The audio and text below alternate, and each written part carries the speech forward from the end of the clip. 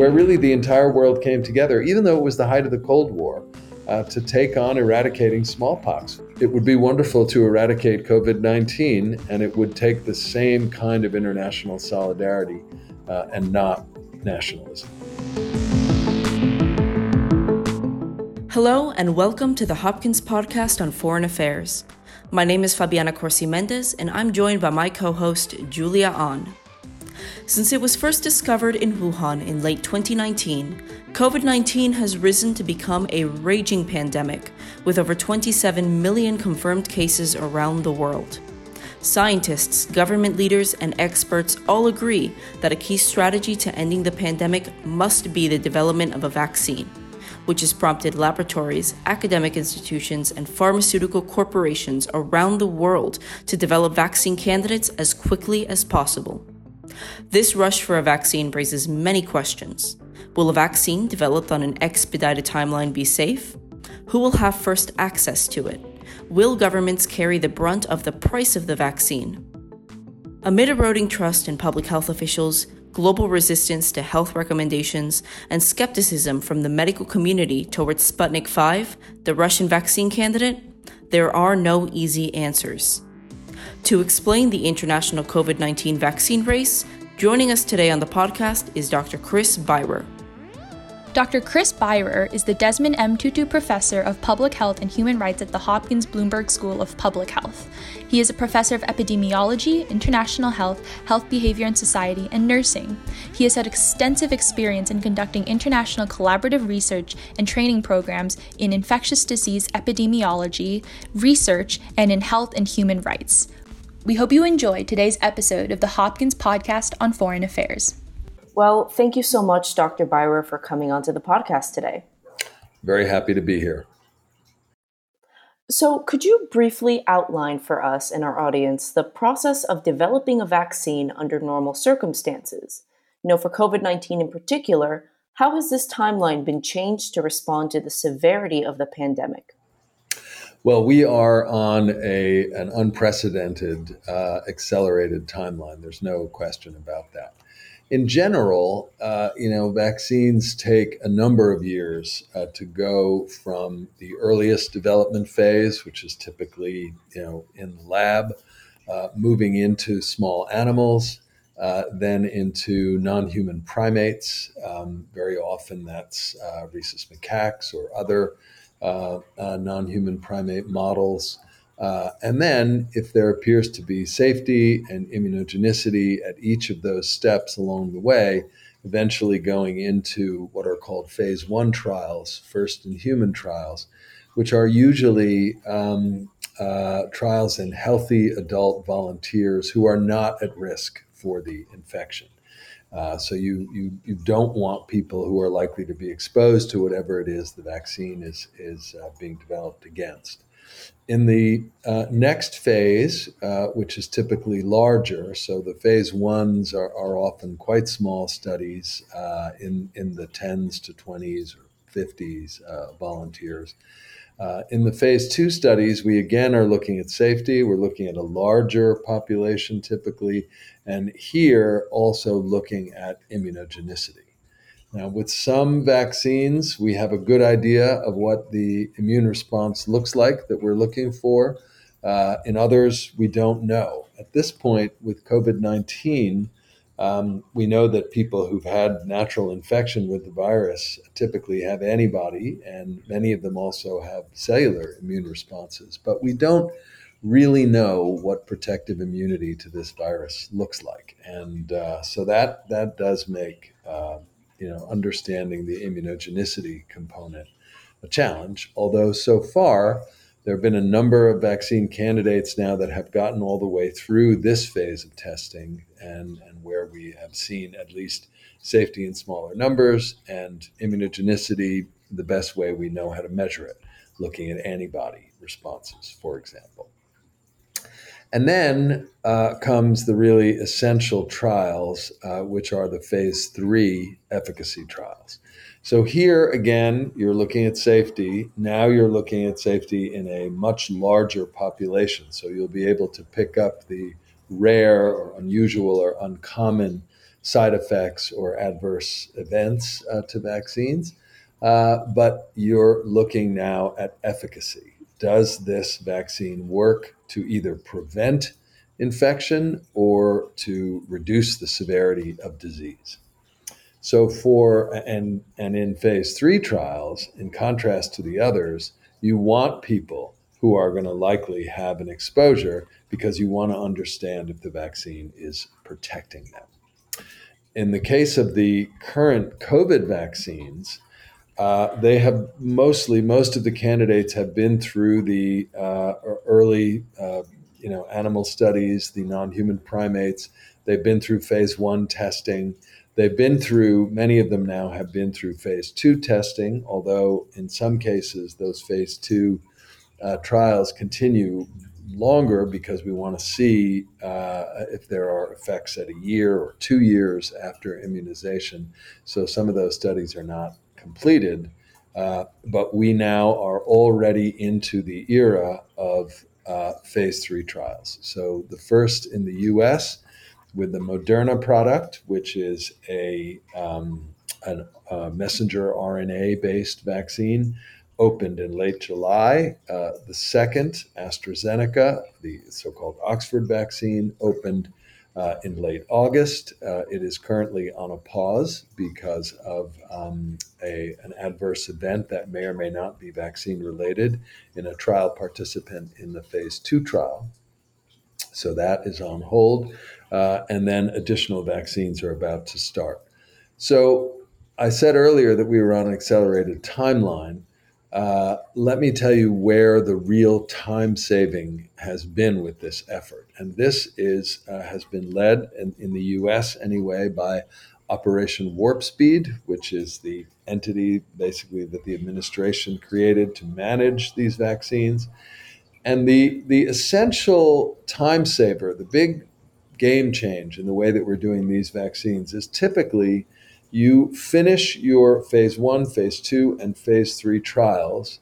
And then if you have what looks like a safe and effective vaccine, you begin the whole process of licensure and manufacture.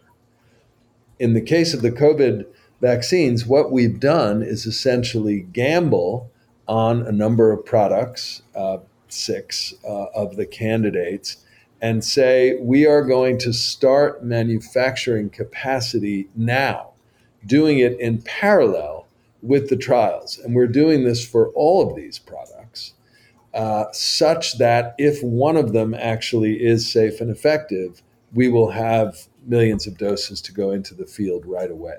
So that's unprecedented. And that's why many people feel that we will be able to get, if we have a safe and effective vaccine, actually get it out into populations in need so quickly. I think the scientific consensus is pretty clear that the earliest we would have a readout from these trials and be able to start that, and I'm speaking now about the US trials, is probably the first quarter of 2021. That sounds amazing. Let's say that a major pharmaceutical company secures approval for a fully tested vaccine. Mm-hmm. How might they weigh the ethical obligation to end the pandemic against profit and seeking a profit margin on this vaccine? Do you foresee there being market competition and that having an effect on pricing? Well, here we probably should expand our lens and look a little bit more globally around this. There is, of course, not just the U.S. effort underway. There are more than 150 or 160 at this point vaccines in development in various stages in multiple countries. And there is a global effort to try and address just the issue you're talking about, which will be an ethical allocation of vaccines. That is being led by a group called COVAX. It is a coalition basically created with Gavi, the Global Alliance for Vaccines and Immunization, the WHO, and CEPI, which is an epidemic preparedness organization. But unfortunately, the U.S. is not participating. in that. And of course, we have announced and formally put forward our withdrawal from the WHO. That's going to take about a year, but nevertheless, we are not participating with the WHO.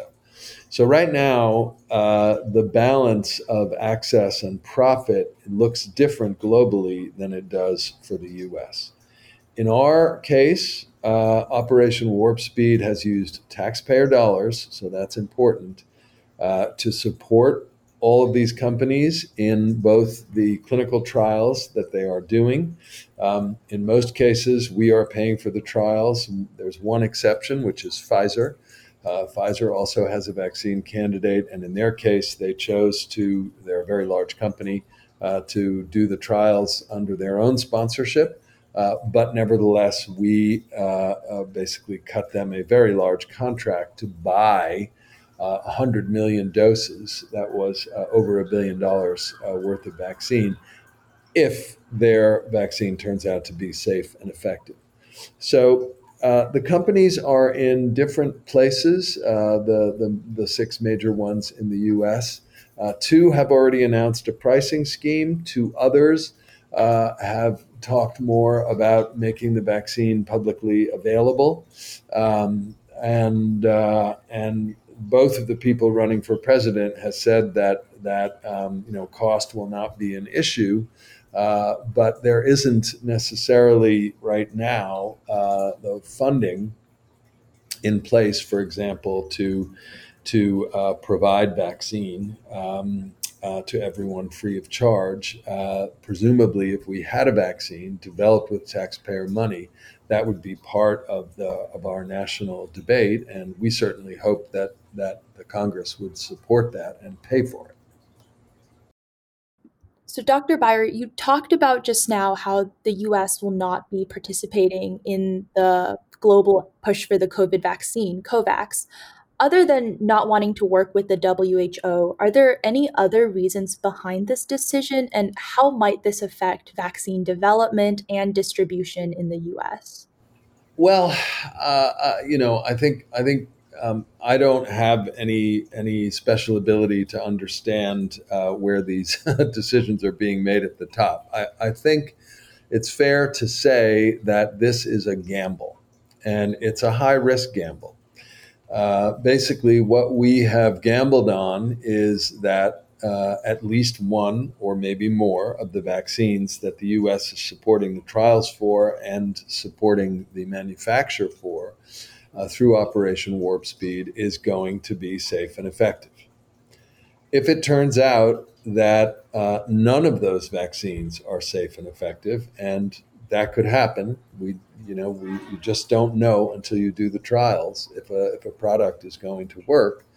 And let's say the French or the South Koreans or a number of other countries that have track records in vaccine development do end up with a safe and effective product, Americans could be left out. We could be really a lower priority. We might be able to use our wealth to purchase large numbers of vaccines. We might rely on our allies, but basically we have put a stake in the ground and chosen to go on our own. Now, of course, China is also developing vaccines and has already started using a product before it had full safety and efficacy, for example, immunizing its military. And of course, the Russians announced having developed a vaccine. They call it Sputnik 5. I think the name alone tells you that this is seen as a bit of a vaccine space race, if you will. Who's going to get to the moon first, who's going to put a man in space first, who's going to develop the first COVID vaccine.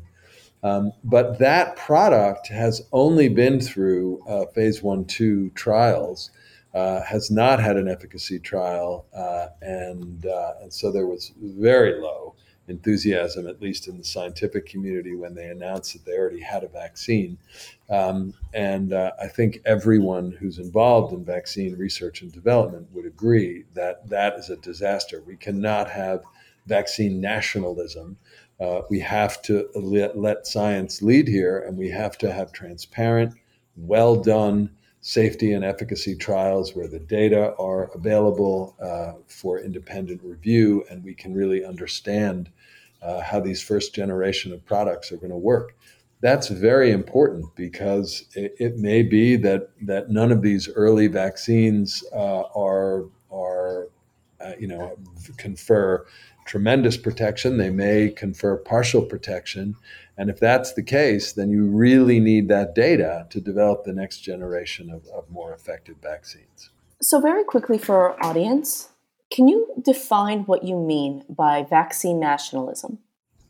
Yeah, vaccine nationalism, I think, would be the idea of putting your country's interests ahead of the citizens of other countries, and taking a nationalistic approach where getting there first, as the Russians have attempted to do, means you bypass the essential steps in evaluating a vaccine. They tried to declare that they had developed a successful vaccine based on immunogenicity studies and not on a phase 3 efficacy trial where you could really look, does this work? Does it protect?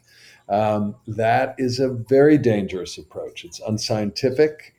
It leads, of course, to a great deal of vaccine skepticism and mistrust, and likely will have unfortunately, a negative impact on the uptake of this vaccine, even if it turns out, if a trial is done, that it's safe and effective. But we just don't know that right now.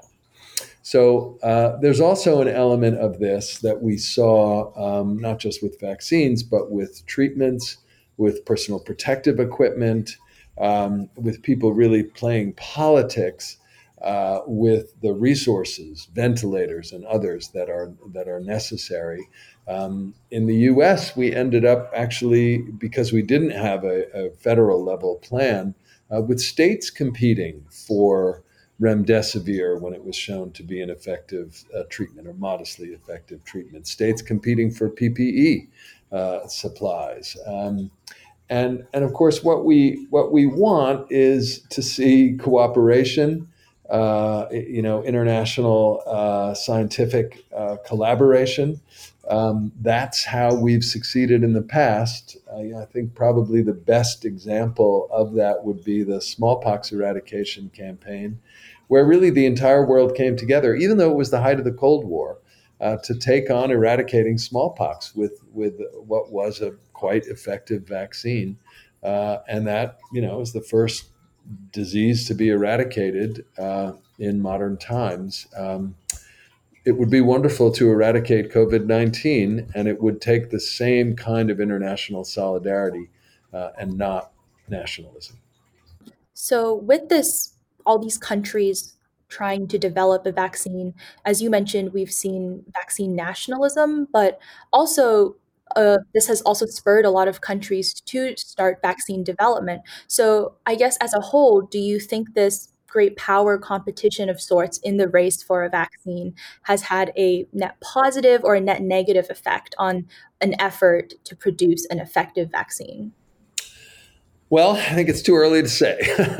We just don't know where a vaccine is going to be effective. And right now, as I said, the way that the U.S. anyway has approached this is if one of the products that we are supporting the development of turns out to be safe and effective, we at least will be in pretty good shape.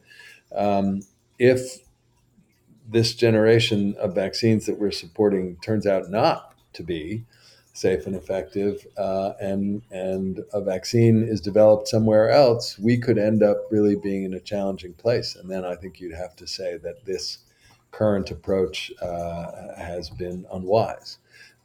Many people believe, and I mean here immunologists, virologists, vaccinologists, people have some confidence in the ability to make vaccines against COVID-19, against SARS-CoV-2, because so many people exposed to this virus manage it. More than 90% of people have either a mild or an asymptomatic infection.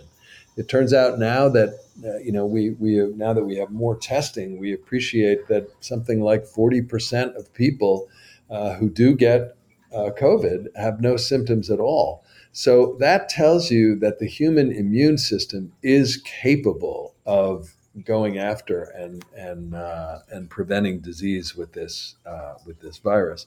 But of course, not everybody has that experience. Many people get very ill, and of course, we've had coming on now more than 180,000 deaths in the U.S. alone. So we know that this virus is a killer, but we also know that the immune system can produce a vigorous response.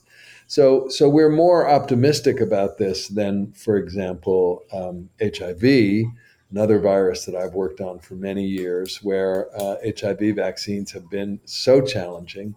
Because when somebody makes antibody to HIV, that means they're infected, not protected, and that's the basis of why we say that somebody is HIV positive. It's because they have a positive antibody test.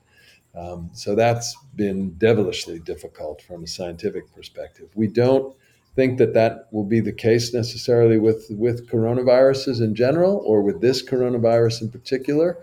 And the good news is that coronaviruses are very common in other species. There are coronaviruses for dogs that prevent a severe diarrhea in dogs. There are coronaviruses for cats, vaccines. So we know that you can make vaccines against coronaviruses. I'm glad that you brought up Sputnik 5 because it's hard to look at the release of it without having wondered whether or not the Russian government could have foreseen, how much skepticism there would be from the global scientific community. It's difficult to imagine how they couldn't have predicted that. That said, what might be the motivation for Russia and its government to release a vaccine so quickly and to try so hard to be the first in the world to have it? Well, I think, first of all, I would say that of course, this administration, the Putin administration, has been facing protests, has been silencing critics, has been dealing with increasing unrest among its citizens about the authoritarian nature of the regime. So I think they are looking for a political win. I think this is a politicization. And in a country like Russia, under this current administration, all these decisions go back to the Kremlin. Nobody is making this kind of an announcement without Putin himself weighing in. So I think you have to see it in that light, that it is inherently a political motivation. Now, it turns out that they did publish their phase 2 data in The Lancet recently, which I think was an attempt to address this idea that they are playing politics with science. And there is, I think, a real possibility of actually they're engaging in an efficacy trial. Unfortunately, Russia has a very severe epidemic. And so they probably have plenty of people at risk and getting infected. So they could probably do a trial just in Russia alone. But they do not have a scientific and transparent regulatory authority. All regulatory issues and licensure is very much controlled by the party. It's very similar in that way to China. China does not have independence of its the equivalent of its Food and Drug Administration, and that's a very important thing to recognize. The entire world relies on the U.S. Food and Drug Administration for its regulatory acumen and its history of independence. All of these authoritarian regimes attempt to try and manipulate the regulatory authorities. It's one of the reasons why, when was the last time you took any medication that said made in Russia? Right?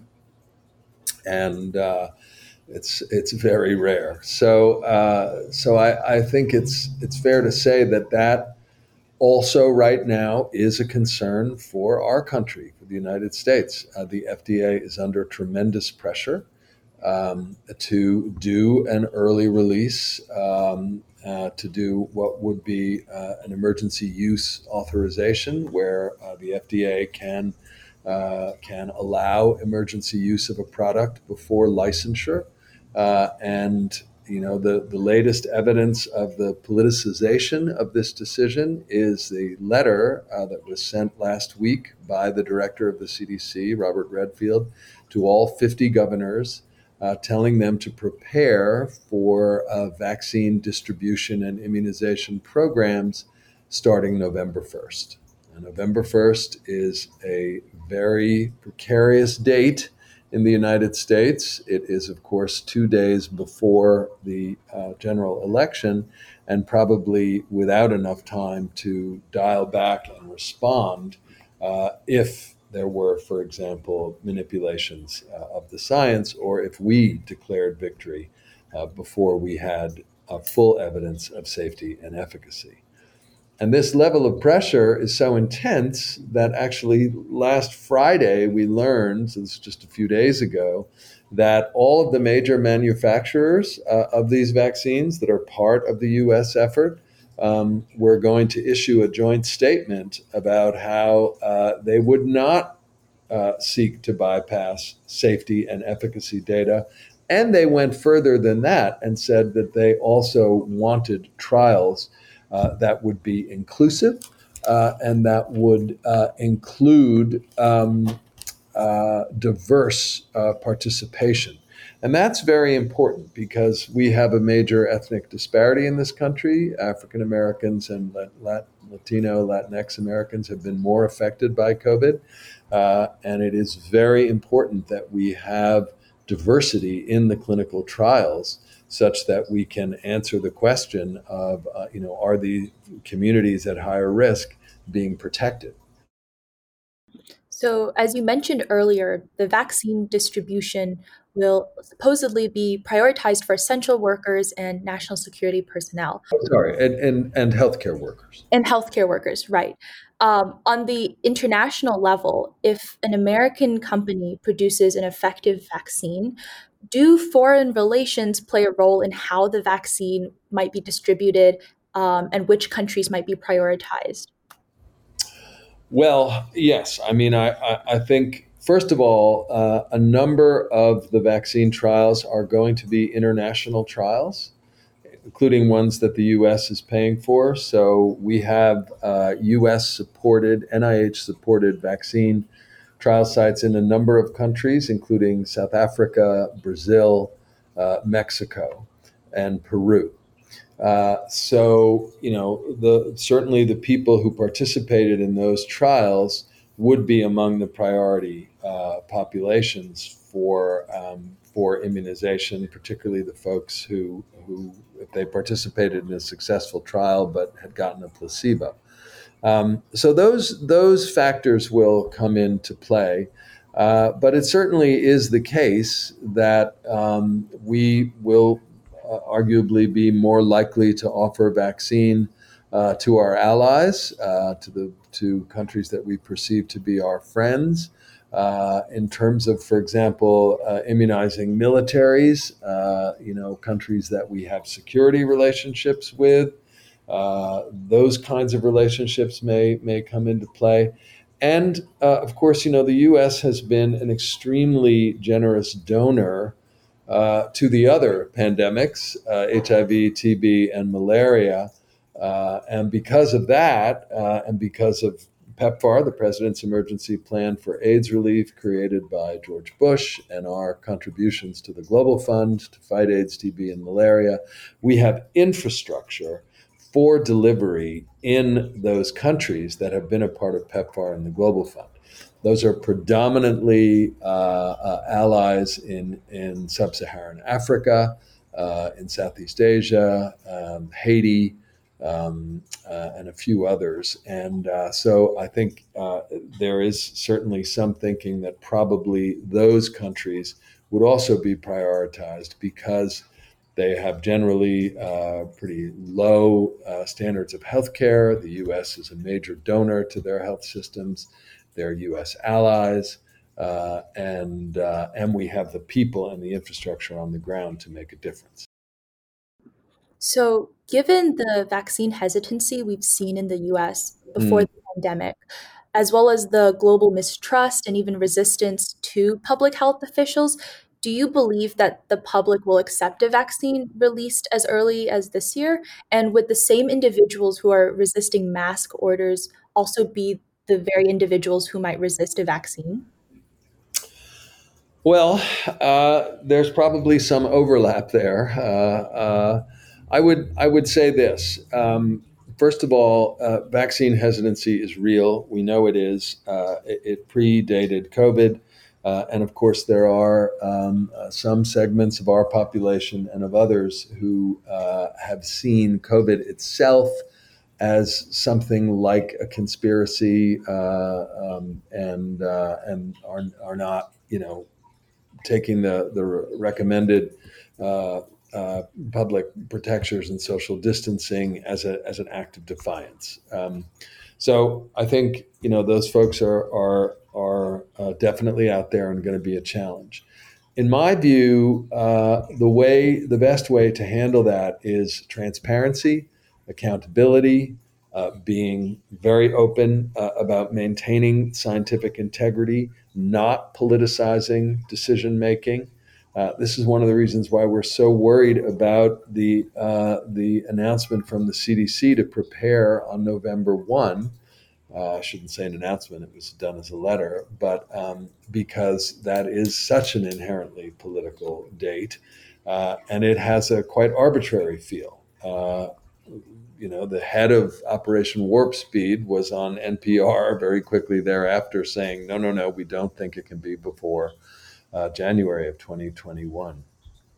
I think that if you look at the pharma announcement and their vaccine maker pledge that they just put out, that is a very deliberate attempt also to try and address vaccine hesitancy, to make sure that it's clear that the drug companies are following the rules, are working in concert with regulatory authorities, are not rushing this.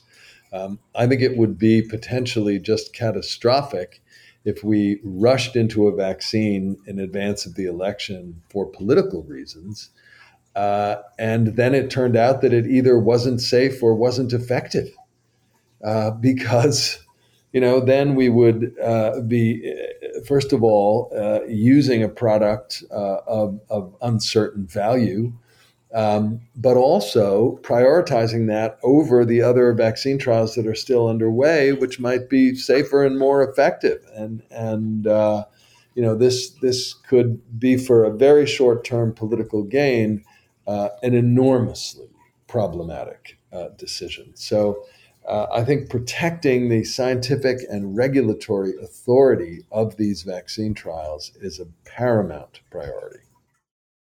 And why do you think public trust or trust in public health officials has eroded so much during the course of the pandemic? And how will this relationship with public health officials likely change after the pandemic? Well, I think there's no way to sugarcoat the reality of what has happened in our country, which is that we still don't have a federal plan. We do not have a federal response. We chose a model of basically allowing each state to try and address this epidemic on their own. That is a disastrous idea in a pandemic. It was always going to be a flawed idea. The states are not biological entities in any sense. People commute across them, drive across them, move across them constantly. I mean, this was really a disaster.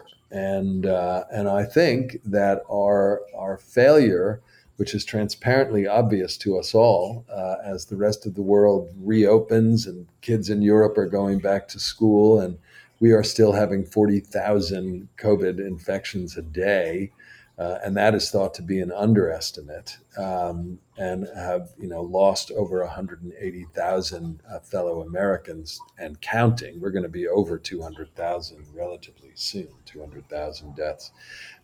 People are right to be mistrustful because we have not earned their trust. We don't have a national strategy. The messaging coming out of the White House has been confusing. The scientific leaders have been undermined repeatedly. We now have a new COVID advisor in the White House who does not have a background in infectious diseases. The infectious disease leadership has been sidelined. We have been in a situation where there has been, I think, a catastrophic failure, not just of public health programming, but of public health communication. And every assessment of a pandemic response anywhere in the world will tell you that you have got to have your communication strategy clear, evidence-based, consistent, rational, for people to begin to trust that the government is competent, knows what it's doing, and is working in everyone's best interests. That is not how we feel, and that's not what the data shows. So, Dr. Baier, just to close us out, you've described a pretty scary scenario in your last response.